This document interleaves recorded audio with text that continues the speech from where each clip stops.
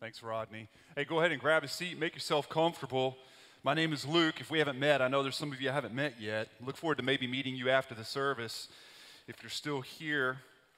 And hey, I know I say this every few weeks. I wasn't here last week, but typically every few weeks during the summer, I try to remind and encourage us to be praying for the people of Legacy. The summer times typically more than half of us are gone. It's July, it's the end of July. A lot of travel this time of year, lots of people gone. This is also the time of year that not only do we want to pray for the safety of people as they travel, whether it's on vacation or to be with family, but also to pray for connection. This is when a lot of people grow in disconnection. A lot of people get disconnected this time of year. The news is calling it a friend recession. I don't know if you've seen that. Feel free to make fun of that later on your own. But there is something true about the fact that when summer comes, June, July, August, people feel just radically disconnected, right? It's something for us to pray for as we pray for our people, that they feel connected, that they build and invest in relationships even during the summertime, and that we pray for people's safety as they travel. So I just want to remind you to be praying for that as you pray for Legacy. But listen, if you have a Bible, turn to Exodus 15. That's going to be where we're at today. Exodus 15. We're going to kind of dance a little bit through 15, 16, and 17, but we're going to spend most of our time in the 16th chapter as we're working through this series on the book of Exodus, which is, although it's old, a contemporary story. It's a story for us, and it's a story for today. It's the story of God drawing people out of slavery, drawing them out of oppression, and pulling them close to himself. It is God showing himself as a redeemer, which is the key phrase and the key word really in this whole chapter, is God is a redeemer. And so Exodus is going to be very helpful for us today. Exodus is going to show us Jesus very clearly today. And I think probably the punchline, the main phrase that we're going to see, I'm just going to put it up on the screen now because I want it to be before your mind, is the second verse of the 16th chapter. Exodus 16:2, Moses says this, "And the whole congregation of the people of Israel grumbled." I want you to focus on that word, grumbled. "And the whole congregation of the people of Israel grumbled against Moses and Aaron in the wilderness." And what are they grumbling? What are they saying? "Is the Lord among us or not?" Is the Lord among us or not? Right? Is God for me or is he not? Am I going to get what I want or am I not going to get what I want?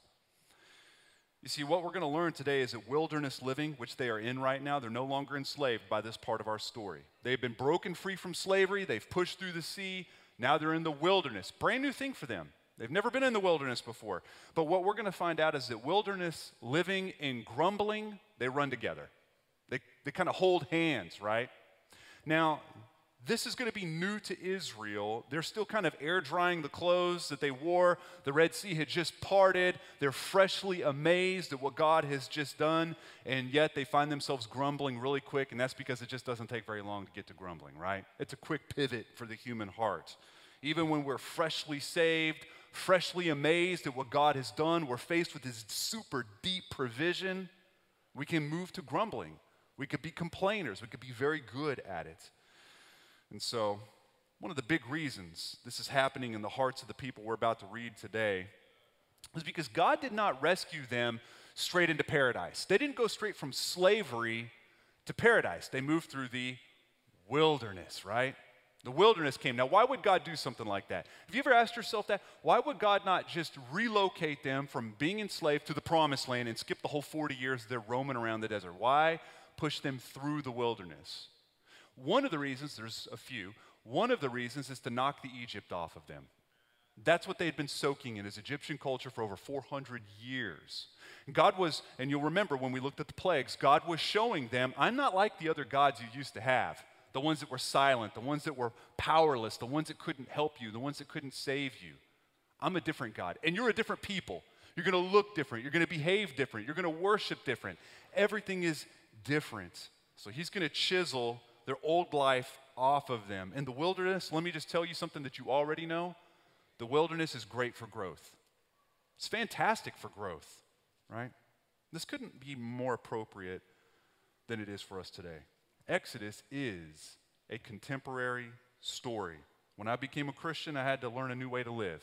A better way for sure, but it was a new way. I wasn't used to it, just like you weren't.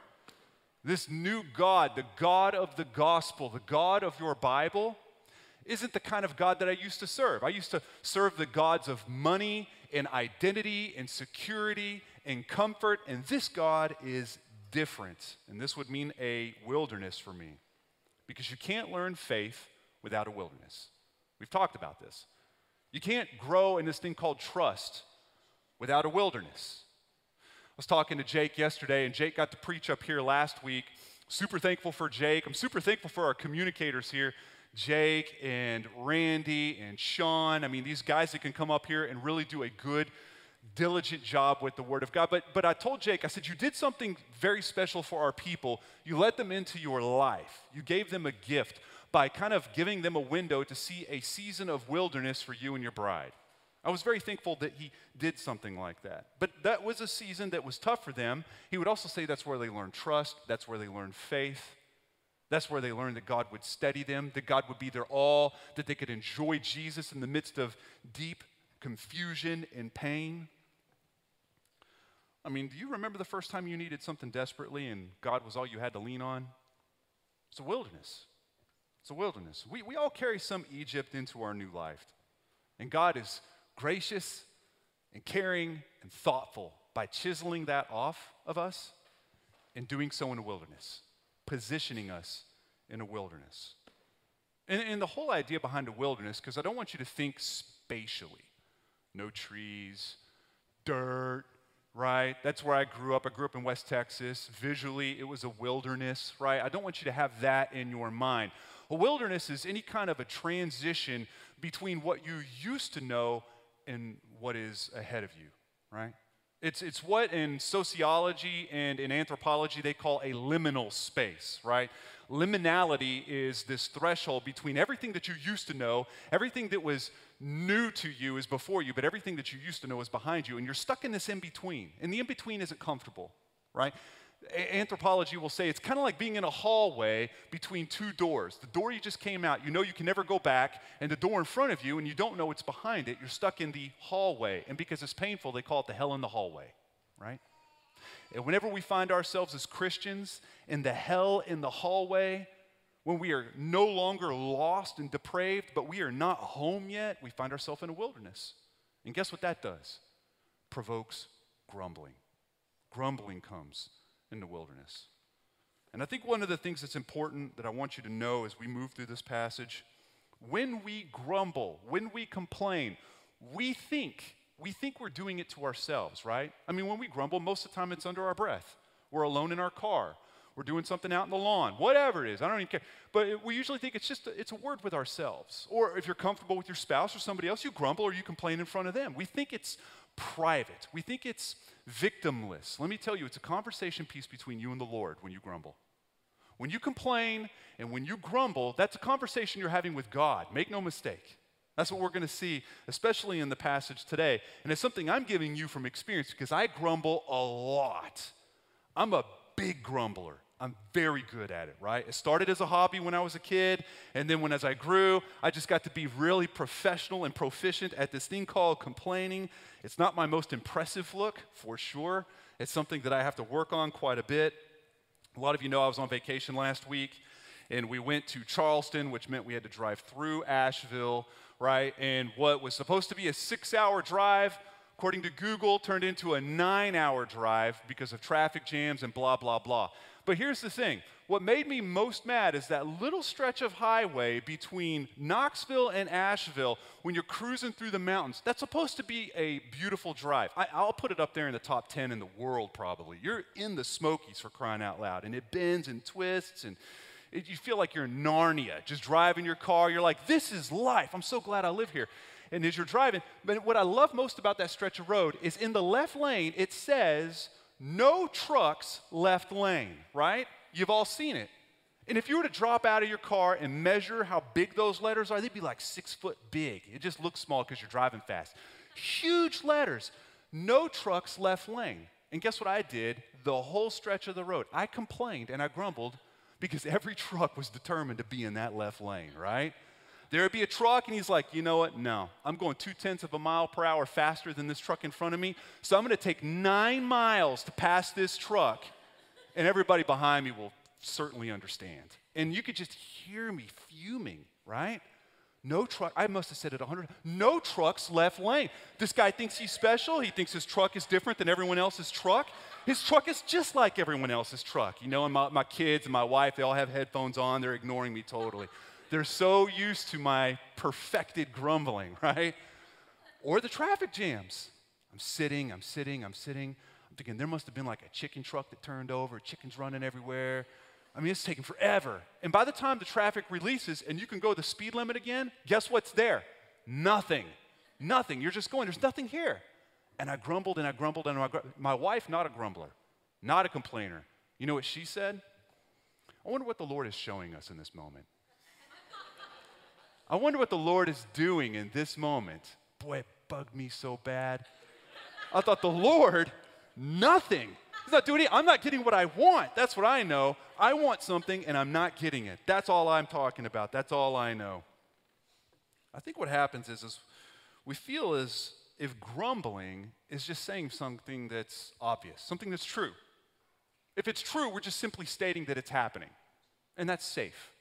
And it's okay. We're just being honest, right? Trucks they're not supposed to be in the left lane. Traffic jams, they're mostly unnecessary. These are true statements. It's hot outside. True statement. Bitcoin is brutal right now. True statement. All kinds of true statements. And we think that because it's truth as we see it, that it's okay to just let it rip and complain and grumble. Listen, this passage today, among many passages, it reminds me of what my grumbling is really saying. You see, it's not always telling the truth. A lot of times it's telling a lie about God.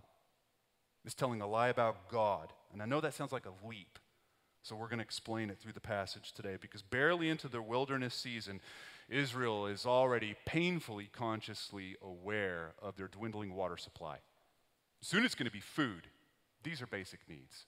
God knows about these basic needs. God has always cared for them and these basic needs, and still they are grumbling. Why? Because it's natural to us.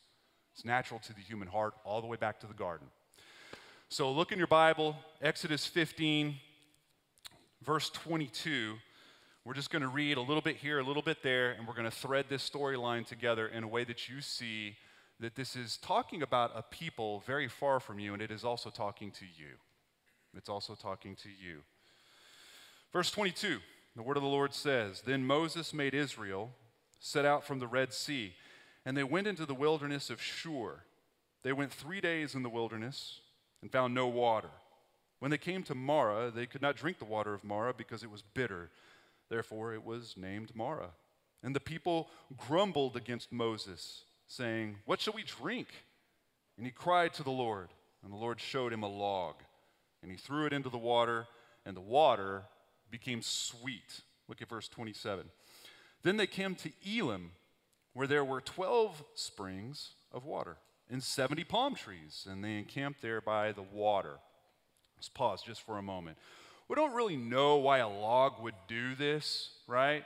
Honestly, nerds have tried to figure this out with some chemical equation to no avail. I'm just going to submit that it was a miracle. I know that's outlandish, it's crazy.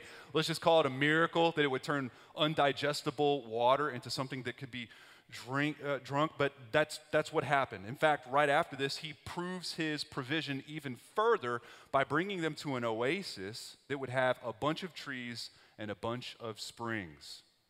And I'm sure that the grumbling stopped for about 12 minutes, right?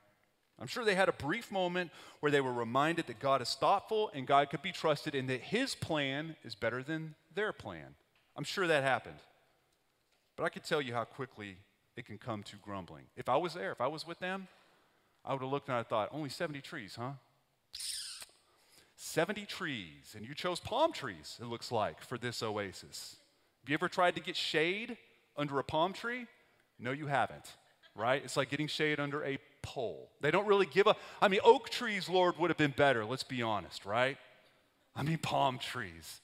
And we're all supposed to drink out of the same springs? It's a little unsanitary. We're in a day and age right now where we have to think about those things. And what about tomorrow? I mean, sure, you're taking care of us today, but how are we supposed to look at tomorrow? You see how good I am at grumbling? Right? It's natural to me. It's natural to all of us. This is the pattern, not just of this series of passages, but it's the pattern for our heart. People grumble, God supplies, people grumble more. People complain, God shows himself to be a promise keeper, we continue to complain. That's the pattern. That's why passages like this and the gospel story is a grace to people like you and to people like me, pervasive, complaining grumblers. What is it that you find yourself inwardly complaining about most in your wilderness experience? This liminal space that you stand in, that is between the place that you were broke free from, being enslaved, and the place that you were called to go, a promised land. This wilderness that you live in, what do you find yourself most angry about? Most anxious about? What is it for you? I tell you what, the grumbling heart says a lot of things, but no matter what the context is, the grumbling heart says, my way is better, your way is dumb. God, my way is better, your way is a little bit ridiculous, let's be honest. My way is better, you're obviously not all that smart, you're obviously not all that powerful, my way is better. That's what the grumbling heart does, whether you are grumbling against a world leader or a stoplight or whatever it is, that's what it says. My way is better than God's way. And the fact that I'm in this place not getting what I want to get in this moment shows that if I had my way, it'd be better than God's way. The reason we think that way and the reason we can get there so quick is because it's in us from the garden. Adam was the first person to have a complaining, grumbling heart. That's what it was in the garden. When he sinned, when they sinned and the cosmos cratered under the weight of that sin, it was Adam saying, you're holding us back. God, I mean, you're good-ish, but you're really holding us down, and we would be better off if we had what? Our plan. My plan is better than your dumb plan. That's what happened, and ever since we've had it echoing in our hearts. It wasn't a content heart that we find in the garden. It was a grumbling one, a complaining one, a mistrusting one. And so soon the people of Israel, they're going to find their attention going from water to a lack of food, right? Look at chapter 16, verse 4. We see it say this, then the Lord said to Moses, behold, I'm about to rain bread from heaven for you, and the people shall go out and gather a day's portion every day, that I may test them, whether they will walk in my law or not. On the sixth day, when they prepare what they bring in, it will be twice as much as they gather daily. Go to verse 12. I have heard the grumbling of the people of Israel. Say to them, at twilight you shall eat meat, and in the morning you shall be filled with bread. Then you shall know that I am the Lord your God. In the evening quail came up and covered the camp, and in the morning dew lay around the camp. And when the dew had gone up, there was on the face of the wilderness a fine, flake-like thing, fine as frost on the ground. When the people of Israel saw it, they said to another, what is it? That's what the word manna means, by the way, is what is it? For they did not know what it was. And Moses said to them, it is the bread that the Lord has given you to eat. This is what the Lord has commanded. Gather of it, each one of you, as much as he can eat. You shall each take an omer according to the number of the persons that each of you has in his tent. And the people of Israel did so. They gathered some more, some less. But when they measured it with an omer, whoever gathered much had nothing left over, and whoever gathered little had no lack. Each of them gathered as much as he could eat. Go to verse 31. Now the house of Israel called its name manna. It was like coriander seed, white, and the taste of it was like wafers made with honey. Moses said, this is what the Lord has commanded. Let an omer of it be kept throughout your generations, so that you may see the bread with which I fed you in the wilderness when I brought you out of the land of Egypt. And Moses said to Aaron, take a jar and put an omer of manna in it and place it before the Lord to be kept throughout the generations. As the Lord commanded Moses, so Aaron placed it before the testimony to be kept. The people of Israel ate the manna 40 years till they came to a habitable land. They ate the manna till they came to the border of the land of Canaan. Okay, manna's pretty mysterious. It's just pretty mysterious. Kind of like the wood that was thrown in the water. We can only explain this as a miracle. The psalmist in the 78th Psalm calls it abundant bread of the angels. It's a miracle. It's a miracle that this was happening. And they would eat of this miracle for 40 years until they arrived at their location, and then just as quickly as it started, just as magically as it showed up, it would stop. We see this in Joshua 5. Stay where you're at. Joshua 5:12. And the manna ceased the day after they ate of the produce of the land. And there was no longer manna for the people of Israel, but they ate of the fruit of the land of Canaan that year. So this this food was provisional. It wasn't meant to last forever. It's also miraculous. It wasn't supposed to be easily explained. And it was also something to teach them to daily depend, daily trust, daily have faith that God would supply. Right? Every day. Every single day. For 40 years. And I'm sure the grumbling stopped for about 2 days. I'm sure it did. They were reminded of how good God is. But there's just so much to complain about here, isn't there? What if you don't like wafers and honey? What if you're not a big fan of coriander, right? What if you like a little diversity in your diet? I mean, God, why couldn't you have just delivered it to our front door? Why do we got to go hunt it down? That's weird, right? Why can't you just put it in our pantry?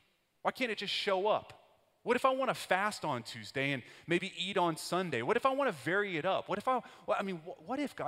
it's unfair. This whole manna thing, it's unfair. I think I'd do it differently if I was God. Listen, I know that sounds crazy. They're going to get there eventually. These people get there. That's the heart that they carry in their chest. It's the same one we have in our chest as well. You see, we're supposed to read this and feel aggravated, aghast a little bit. We're supposed to have that reaction. We're supposed to have a commentary that we develop to say, look how ridiculous this is. It's a bad look for them. There's no reason to doubt God, no reason to hoard, no reason to have stress or anxiety. Just trust Him and obey Him. The reason this is important is because we're looking into a mirror. This is us. We are them. This is talking about me. It's talking about you. So yeah, our reaction, is supposed to be exhausted a little bit by how ridiculous their grumbling is in the face of deep provision. Supposed to. But we're also supposed to see that we're coming face to face with ourselves. Then after water and food, He gives them something that they didn't even ask for, but they needed desperately, and that's rest. He gives them a Sabbath rest. He reintroduces the gift of the Sabbath. Remember, this isn't the first time they'll come into contact with it. Genesis would be. That is a creation institute, right? Which is why later on in the Ten Commandments, He will say, remember the Sabbath. This isn't their first exposure, right? They kind of understand what the Sabbath is from what God had done in creation, but it had been 430 years since they had a Sabbath. They were making bricks every day out in the hot sun. That was their existence. So let's look at 16, go to verse 23. So we're going back a little bit. He said to them, this is what the Lord has commanded. Tomorrow is a day of solemn rest, a holy Sabbath to the Lord. Bake what you will bake and boil what you will boil. And all that is left over, lay aside to be kept till morning. So they laid it aside. This is the manna they're talking about. So they laid it aside till the morning, as Moses commanded them, and it did not stink, and there were no worms in it. Moses said, eat it today, for today is a Sabbath to the Lord. Today you will find, or you will not find it in the field. 6 days you shall gather, but on the seventh day, which is a Sabbath, there will be none. On the seventh day, some of the people went out to gather, of course, right? But they found none. And the Lord said to Moses, how long will you refuse to keep my commandments and my laws? See, the Lord has given you the Sabbath. Therefore, the sixth day he gives you bread for 2 days. Remain, each of you, in his place. Let no one go out of his place on the seventh day. So the people rested on the seventh day. Well, they do until they don't. They do until they don't, which we'll find out later on in Israel's history. You see, resting seems like a real quick way to come in last when it comes to production. It just does. It doesn't seem like a very good idea. In fact, I don't envision Pharaoh being this champion of holistic health care of his labor force. He didn't strike me as that kind of a guy. Maybe you too, right? He kind of didn't strike me as the guy that was okay coming in third place when it comes to national production. And that's because he wasn't. Not producing when all the other nations would produce, that's going to be one of the things that differentiates Israel from everyone else. The fact that they are not working and they are not producing and God is producing for an unproductive people, that's supposed to set them apart. This is supposed to be a gift of God to them. And as we'll see later, it also points to a better and future rest, not constrained to a day, but a person. For you and me, the Sabbath is no longer a day in and of itself and exclusively a day, but a person. Jesus is our Sabbath. He is our ability to rest instead of work. Before Christ, all you knew was working to get the approval and the smile from God. To be right before God meant to work. It meant to climb a ladder. It meant to show up to things. It meant to say things, memorize things, give money. Whatever it was that you had in your mind, this makes me right before God, is work. It's work. It's labor. It's making bricks in the sun. Jesus comes along. He says, my burden is light. I will do the work, and now you get to rest. You get to rest. Now you live a life as a Christian where you no longer have to work. No more ladders to climb. God has done all the work through his Son in Christ so that we can finally rest. And that's the big picture view of a Sabbath. But back then, before Jesus, all they knew, no other nations resting, just us. Everyone else is producing, and we're supposed to be resting. I mean, we get this. Not even today do we celebrate rest that much, do we? Not over productivity anyway. One of the things I'm most fascinated in when the little research I get to do on this subject, which I know it's a nerd thing to be excited about, but I am fascinated by some nations and their recent attempts to tinker with the work week and make it shorter, right? So we're starting to see that a lot, especially in places like Iceland. Iceland just finished this gigantic study they've been doing for a long time where they took 66 companies and almost 3,000 employees and they shortened it from a 5-day workday to a 4-day workday to see what would happen to the production overall, right? Punchline, it didn't change very much. That's what they discovered. Japan's doing the same thing. New Zealand's actually playing with a different schema as well when it comes to a work week. This is what was interesting in the studies that I read. It's all measured by productivity. Not by whether it's good for the person or whether God has given it as a gift, but whether it changes the needle of how much we can produce. How little can we work and still get the most done? That's what the studies are showing. I mean, just think about America, right? We have a 40-hour work week, allegedly, right? 40-hour work week. By the way, that comes from 1940. That was when it was established in law because there would have to be some overtime regulations on employers. But it got traction long before 1940. Henry Ford was the first to really say 40 hours is the magic number. Anything after that, you'll get more done, but it's diminishing returns, right? And then by the time World War II came, everybody was working a 40-hour work week, right? But even then, what do we see in something like that? Humanity looks at work and rest through the lens of production. Production. Rest is what we do when the work is finished. Of course, the work is never really finished, right?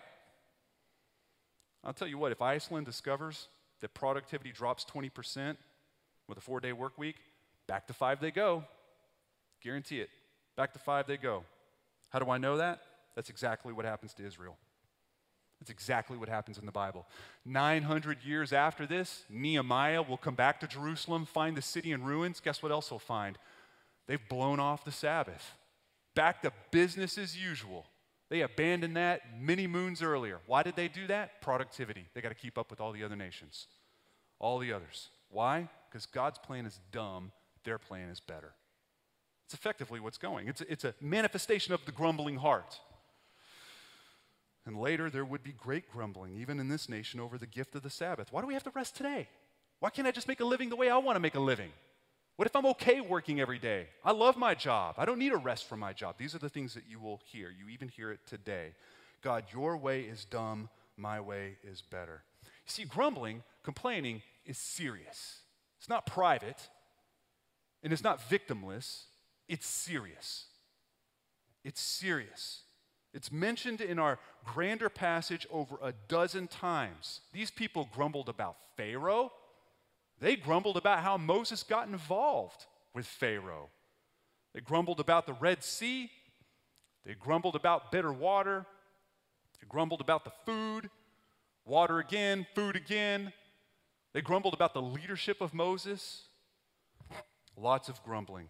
Look at verse 2 of chapter 16. And the whole congregation of the people of Israel grumbled against Moses and Aaron in the wilderness. And the people of Israel said to them, would that we had died by the hand of the Lord in the land of Egypt, when we sat by meat pots, whatever that is, and ate bread to the full. For you have brought us out into this wilderness to kill the whole assembly with hunger. Interesting. We're going to learn a couple things in this. First of all, later on, he say, hey, listen, this is what Moses and Aaron say. They say, you're not grumbling against us, just so you know. The little complaint box that you're filling out complaints and putting it in there, it's not against me and this guy, it's against the Lord. Your grumbling is not against us, it's against God. One thing that we learn in this is that grumbling is not horizontal, it's vertical. That's how we started this whole thing off. We think we're having a conversation with ourselves and those around us, but it's with God that we have a problem. When we complain, we think we are throwing grenades in different directions, upset with our government, traffic lights, anti-vaxxers, vaxxers, whatever, pastors, politicians, you can fill in the blank. We can grumble about quite a bit, but the reality is we're shaking our fist at God because his plans are dumb and our plans are brilliant and we're not getting what we want. And that's what's going on here. Israel is saying we had it better when things were our way. Meat, bread, I had it better. I had it better. Moses says, problem's not with me, man. Your problem's with God. You're going to take it up with him. Also, the second and last big lesson I'm going to pull from that is that grumbling is a form of amnesia. Not only did they not remember what God had done, they misremembered things that God did not do, right? Meat pots? Come on. They could count their ribs. Bread to the full? Don't think that was happening either. They were cooking in the sun and dying by the droves. This stuff didn't even happen. They're saying, hey, remember back when we didn't have to depend on God? those were the days, weren't they? Boy, we had it made before Moses showed up. It's a grumbling heart. It's a grumbling heart. Listen, if you catch yourself daydreaming about what you would do without Jesus chaining you to this life right now, you're in this passage. If it's you, if you catch yourself imagining a life without the constraints of God, this is you. Maybe you daydream or you imagine what it would look like if you could have one last fling, worship money, stop with the things that please God and start with the things that please your flesh. If you daydream about one more season of doing that, you were here, reminiscing about things that did not exist for you. Or maybe you just don't like your lot in life. Maybe you didn't get a fair shot. You look across the room and someone else has it made and you do not. Because God's way is dumb and your way is brilliant. Had it better without God holding you down. That's a silent protest in your heart. But it's not private. And this is the lie that the enemy told Adam, and it's why this very people will build a golden calf very soon. Very soon. Again, we're supposed to be a little bit turned off by this grumbling because it's in the face of such a deep provision. God has done so much and they're grumbling. If God didn't do anything and they're grumbling, whatever. It's not even newsworthy. But he has done so much. And we are them. We don't like the nature of God's provision. We'll always see yesterday as a better day. The way we had it in our mind is better than God's way, his plan. The Adam in us will grumble when we do not get what we want. This is a 2021 problem. This is why Paul, by the way, when he speaks to the Philippian church, he says, do everything without grumbling and complaining, right? Everything. Hear him now. Do everything without grumbling and complaining. Why do you think he had to take the time to write that? Because he heard an awful lot of grumbling and complaining from a church that was one generation from the cross. One generation from the cross. That means it's very pertinent for us today. Because we are a people that say, is the Lord among us? We're not. We're not. So what do we do with this grumbling in the face of such deep provision? We get to learn from them because their grumbling comes to a little bit of a head, at least in this chapter it comes to a head. And it's where we see the deepest provision And I think it's going to speak directly to us. So look in chapter 17. We're going to jump in at verse 3. But the people, it says, thirsted there for water. And the people grumbled against Moses and said, "Why did you bring us up out of Egypt? To kill us and our children and our livestock with thirst?" So Moses cried to the Lord, "What shall I do with this people? They are almost ready to stone me." And the Lord said to Moses, "Pass on before the people, taking with you some of the elders of Israel, and take in your hand the staff with which you struck the Nile, and go. Behold, I will stand before you there on the rock at Horeb, and you shall strike the rock, and water shall come out of it, and the people will drink." And Moses did so in the sight of the elders of Israel. And he called the name of the place Massah in Meribah, because of the quarreling of the people of Israel, and because they tested the Lord by saying, "Is the Lord among us or not?" Friends, listen. This is a people that have seen plagues, 10 of them. And then the gifts and the miracles before the plagues. They saw a sea cut in half, manna, quail, an oasis, bitter water turned sweet. They are seeing deep provision, capital letters, deep provision, and still saying, "Is the Lord among us or not?" Because I'm not getting my way. I have a plan in my mind. This isn't it. I think God's way is dumb and my way is better. So God tells Moses to strike a rock and water will come out of it and the people will be satisfied, right? Listen, this sounds mysterious and odd, and it is. And again, nerds have tried to come up with some geological answer behind why this happens. It's a miracle. And it's not just a miracle. It's not just supernatural. It's actually prophetic as well. The beauty of this moment is not tied to this moment. Because eventually we will see a time where the rock of Christ will be struck once to make provision for a needier and more rebellious people. And Jesus is the better rock, being struck for your deepest need as a form of God's deepest provision. This provision would satisfy us once and again and show that God is not just a promise maker, but He is a promise keeper. And yes, He is among us.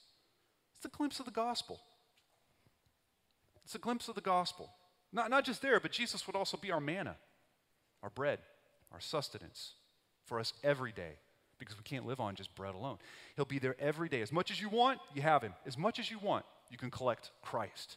Jesus would be our Sabbath, the place where our work for a new life stops, and He becomes our rest, where we can celebrate this rest. You see, the gospel, God's good news for mankind through the person of Jesus, the gospel story answers the question of, is the Lord among us or not? That's mankind's question, isn't it? Is the Lord among us or not? The gospel sweeps in and answers it and says, yes. Jesus is a better Moses who will lead a people through a different wilderness, teaching them to be satisfied, content, trusting, faithful, to enjoy Him in all things, to be dependent on a very good God. And as good news as that is, our news gets gooder. The good news, on top of the good news, is when you grumble the most, God does not scale back His love for you. He does not retreat His love because you're complaining. He doesn't look at you in disappointment and say, well, I mean, I was like this close to you, but till you get your head on, I'm going to be a little bit further away. Good luck. Good luck. He doesn't do that. That's what makes the gospel so good. What makes it even gooder than that is you're free to fail. Hear me now. You're free to fail or the gospel's not the gospel at all. You are free to fail or the gospel's not even good news. What I mean is you can leave this room and complain for the rest of your life until you drop dead. You can do that and God does not love you any less. He does not love you any less. But not only is the gospel good news because of that, the gospel is not powerful if you're not free to change too. You are free to fail or the gospel's not the gospel, and you are free to grow or there's no power in the gospel. You're free to change from a grumbling heart. I'm free to change from a grumbling, complaining heart. We're free. We're free. Let me ask you, where are you most angry right now in your wilderness? Most contemptuous? Where are you most anxious?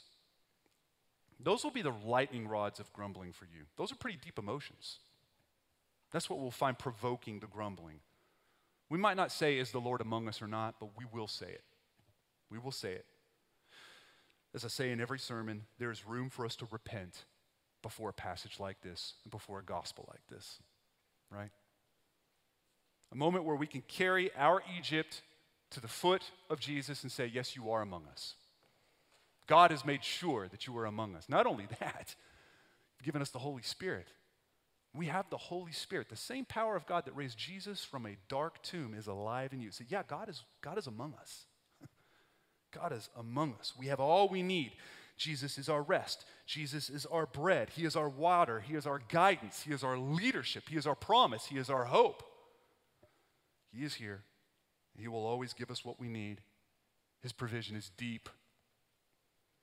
And listen, if you're watching online or if you're here, because I don't know everybody, and you would say you are far from Christ, but what we call Christ haunted, you have questions, you're trying to figure it out, maybe you're skeptical. I need to say, without Jesus as your rest, you still have to work. Still have to work. Let me just say also, your work will never be enough. He works on our behalf, so we are finally free to rest, which is why when Jesus says in Matthew, my yoke is easy and my burden is light, that is good news. Who reads that and says, yeah, I'm kind of tired of that passage. I mean, done it, read it, been there, I get it. No, I've been doing this for over a quarter of a century, and I'm telling you, every time I read that, how light his yoke and his burden is, there is something in me. There's something in me that says, yes, Lord, God, and I need more of it. I need more of that. Without Jesus, the burden and the weight of the work to be right before God is absolutely unbearable. It's nightmarish. It is a hell. And if that's you, that's why you're so exhausted all the time. That's why you're exhausted.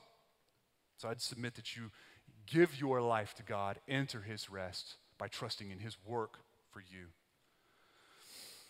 But go ahead and stand with me. We're going to cut this part of our sermon down and move into the next. We're going to take communion. Randy, can I get one of those? If you came in and you forgot or didn't even see these, we have some communion cups because of COVID. So we have these rip and sip cups. And so if you are a Christian, and you don't even have to be a part of Legacy. Thank you, buddy. You don't even have to be a part of Legacy, but if you want to take communion with us as a Christian, just raise your hand and this good-looking guy will give you a cup. If you are not a Christian and you don't even know what communion is, don't worry about this. Don't worry about this moment. I would submit that you take Christ seriously more than this moment seriously, okay? This is what we call a family moment or a family meal where we all get together and we just kind of celebrate not just what God has done for us in the cross and the empty tomb, but what he is doing for us and building a better place, a better banquet where we all party again with no sin attached to us. And so we're going to take communion together, and I'm going to pray with you, and then we'll go straight into worship. But there is a lot to repent for. If you find yourself leaving a service like this as a Christian, and you are not repenting for the complaining in your heart or the grumbling in your heart, it's because you do not have a total, honest, and accurate view of yourself. Really do an audit. What is making you most angry, most anxious right now? And then ask yourself, does it have me mad that God's plan is God's plan? Where do I find myself trying to edit and insert my plan over God's because his looks ridiculous and he's holding me back? Where is that source of grumbling for you? So, Father, we thank you for these elements that represent something much bigger than these elements. There's nothing magical about this, nothing like the wood we see and the manna we see and the water from the rock. This is just juice and a wafer that we ordered from a company that shipped it in, and now we have it. But Father, it does represent something much bigger, and that we are excited to take part in right now. As we take the bread, it symbolizes a body that was struck, the better rock that was struck, destroyed, and put down into death so that we would live and triumph and enjoy a place at a table we don't have any business being in. Adopted into a family that we didn't have to earn our way into. Redeemed from an enemy that we didn't even really run that far from. You had to rescue us when we were running towards the enemy. This broken body represents so much. And so we take it in remembrance of you. Go ahead and take the bread. And Lord, we thank you for this juice that represents blood that was drained from a king, our general, our champion over death. And because of that moment on the cross, we are free from working to be pleasurable in your eyes, God. Because of what you have done for us, we are free. We are free. You've done all the work. We are passively rescued, grabbed, adored, loved. You've done the work.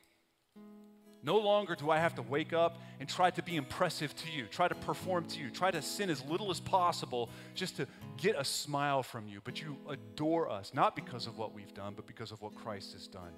So now we can rest. So we take this juice in remembrance of what you've done and in anticipation of a better day before us. A better day where we can rally and party and sing like they did when they crossed the Red Sea for the very first time, and we could look at each other in each other's eyes with no sin attached to us, where hope is finally within our hands, where we have no despair, no depression, no sadness, no loneliness, no anything that can pull our attention away from the grandeur and the glory that you give off. We anticipate that moment. So we take this in remembrance and in anticipation. Go ahead and take the juice. And Lord, we leave so much in this room. When we leave, there's room to repent. I catch myself grumbling for a lot, even this weekend, looking, just doing a self-audit, realizing, golly, I really grumble a lot. I grumble a lot, and it's run unchecked. I've not taken thoughts captive. I just let complaints roll off the tongue as if it's a victimless crime. God, I know I'm not alone. Sometimes, Father, we just feel like you're not doing a good enough job. We want our plan because we want what we want. The human heart wants what it wants. But Lord, we turn. In this moment, we turn. And I realize we'll have to repent from this a million times before you collect us all. But we repent this day. We choose you. We trust you. We have faith in you. We believe you. We rest in you. We take our deep provision from you this day. So, Lord, we love you. We thank you. And as we worship, we do so with a heart lifted towards you and a deep appreciation and trust for the work that you've done for us in Jesus. It's your name we pray.